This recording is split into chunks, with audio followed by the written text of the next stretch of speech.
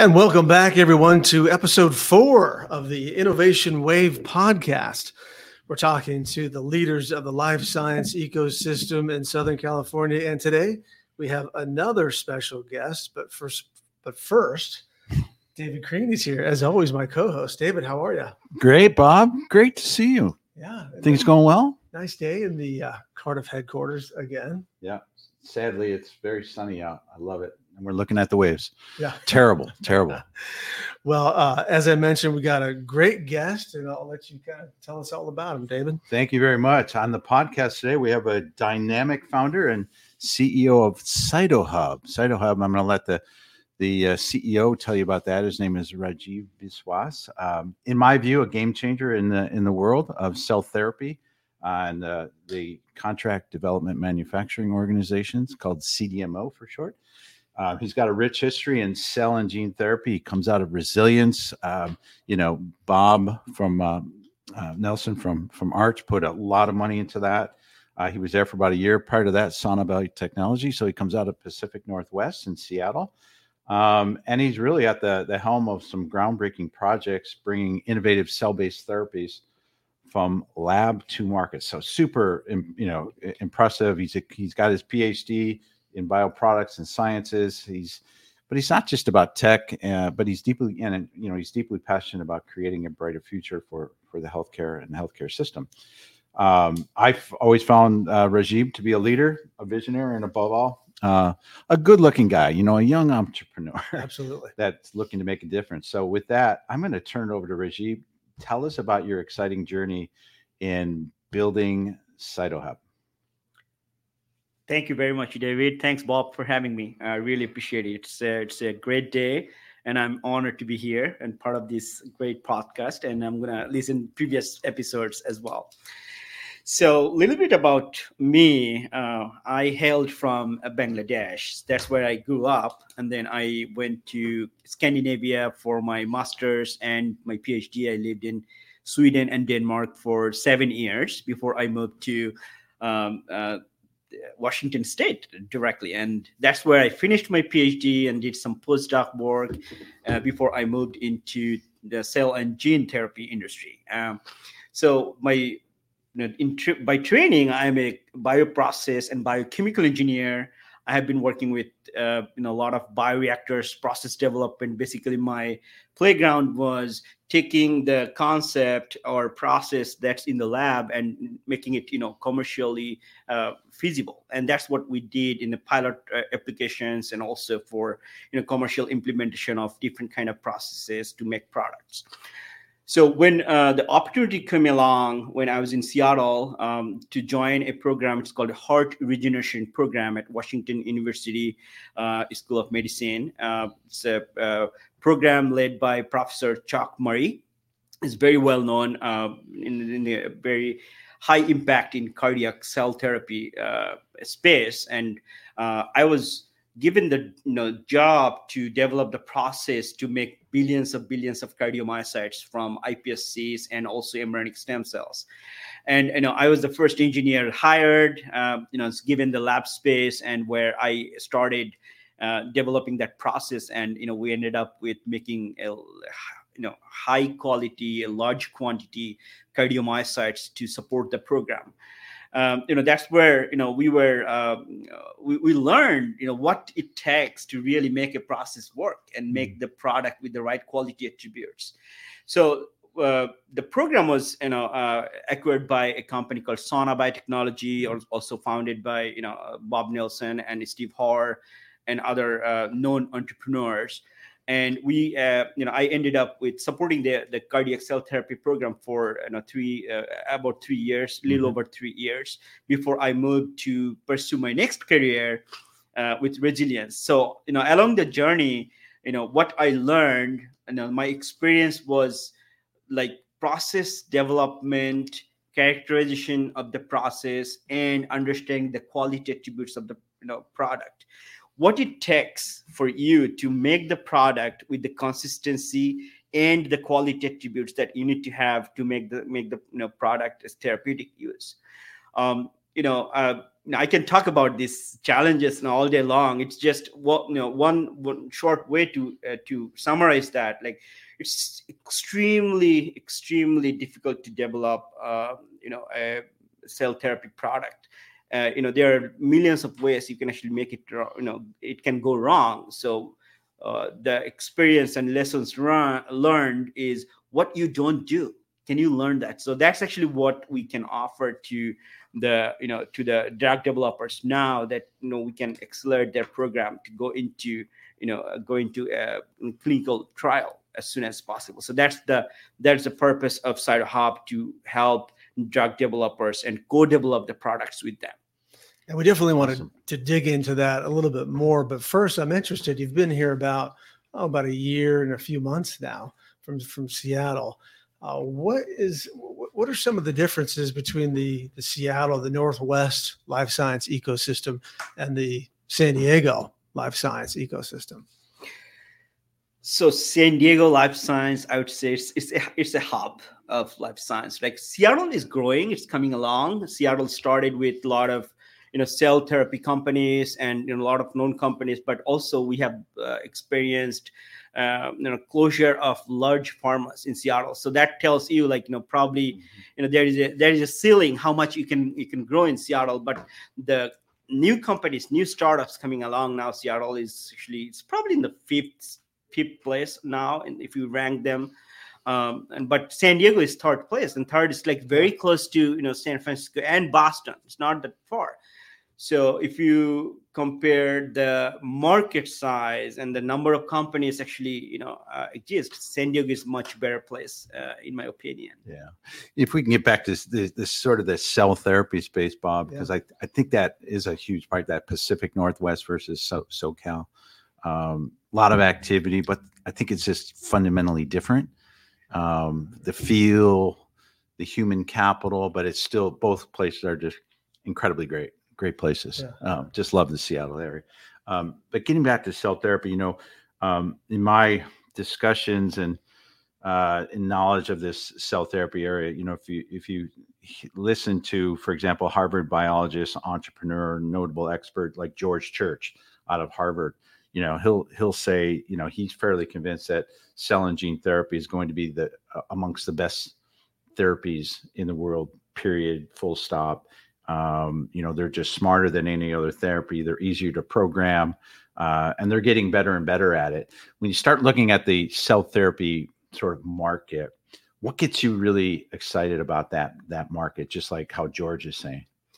I would completely agree on that, because it's so excited if you understand the potential of cell therapy, right? So we know that treatment that you can suppress some disease, but now what cell therapy is offering you is to cure a disease, and that's a whole another game. And it's true, there is a headwind. That's what it takes to develop something. You will have ups and downs, but the potential, you cannot just deny it. It's something coming. It's going to be the next wave of medicine, and I truly believe in that. Yeah, no, I absolutely agree. So when you think about the challenges, and I made that comment in the beginning about, manufacturing is a challenge with cell therapies, right?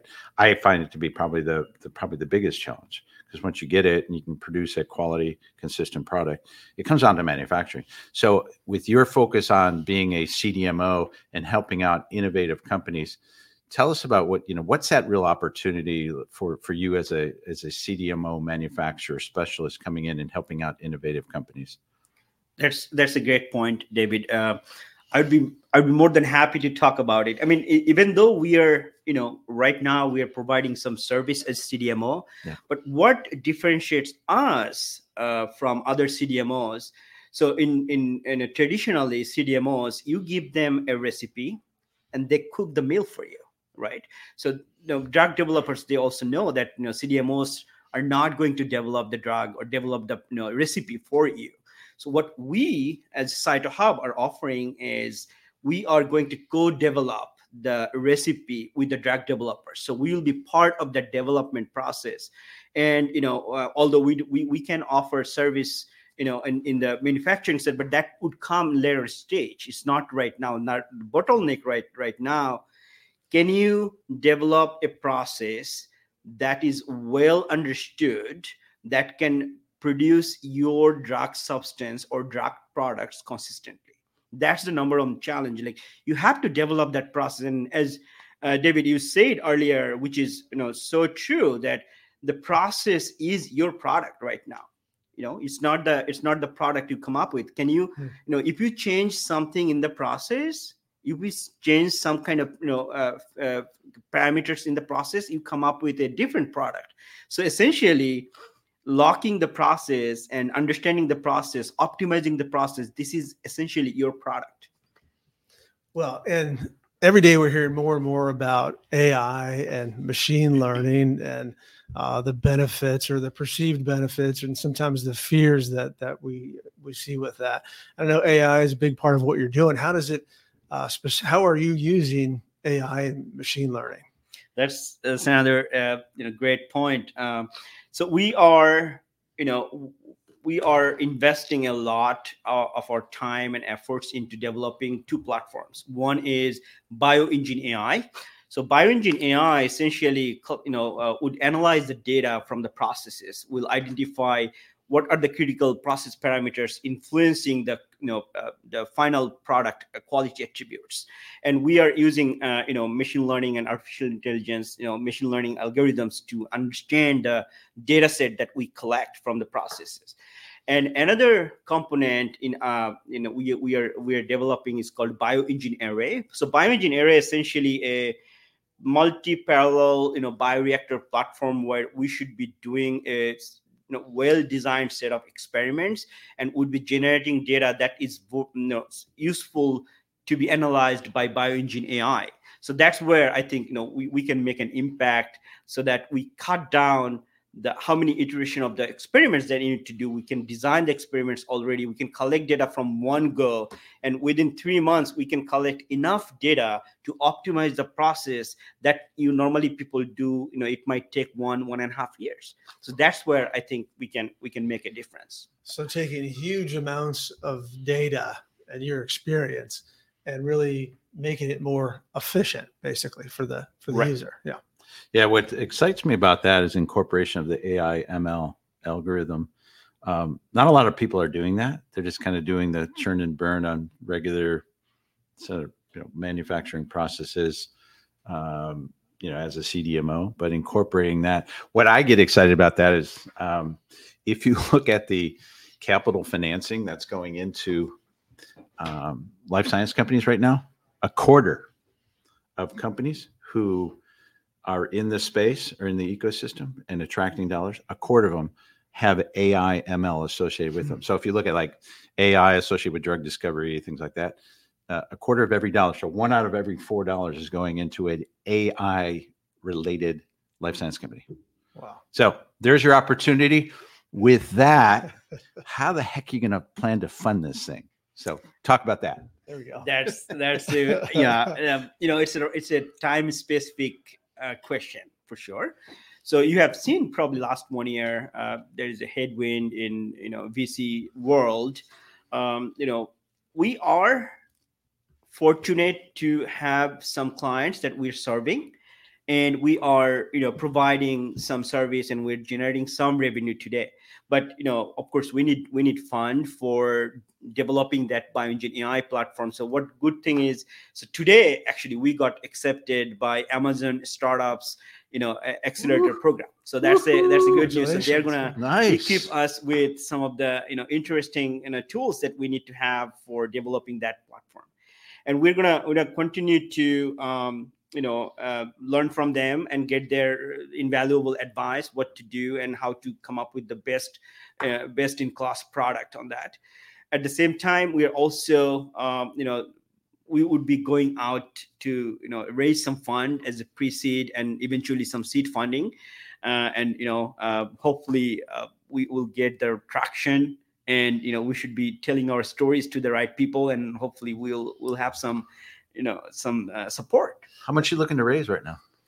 So right now, for pre-seed, we're not looking at a whole lot of money. We're looking at $1.5 million, and with the plan that probably is by the time we go and ask for a seed round, we'll have a product ready that would be investors would be excited about, and hopefully we'll get some good amount of a raise, $8 to $10 million. You talk about talking to the right people. I thought that was interesting. And David and I talk about that quite a bit. In fact, we talked about it a lot on the last podcast, which is having your story put together the right way and then keeping it and sending it, telling it to the right people. How do you go about that? Well, that's a very interesting point, right? So, the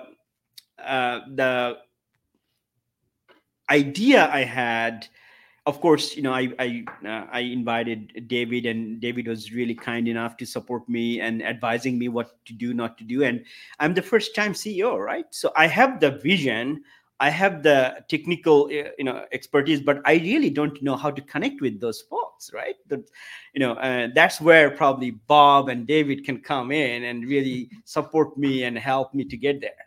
And that's what I'm hoping.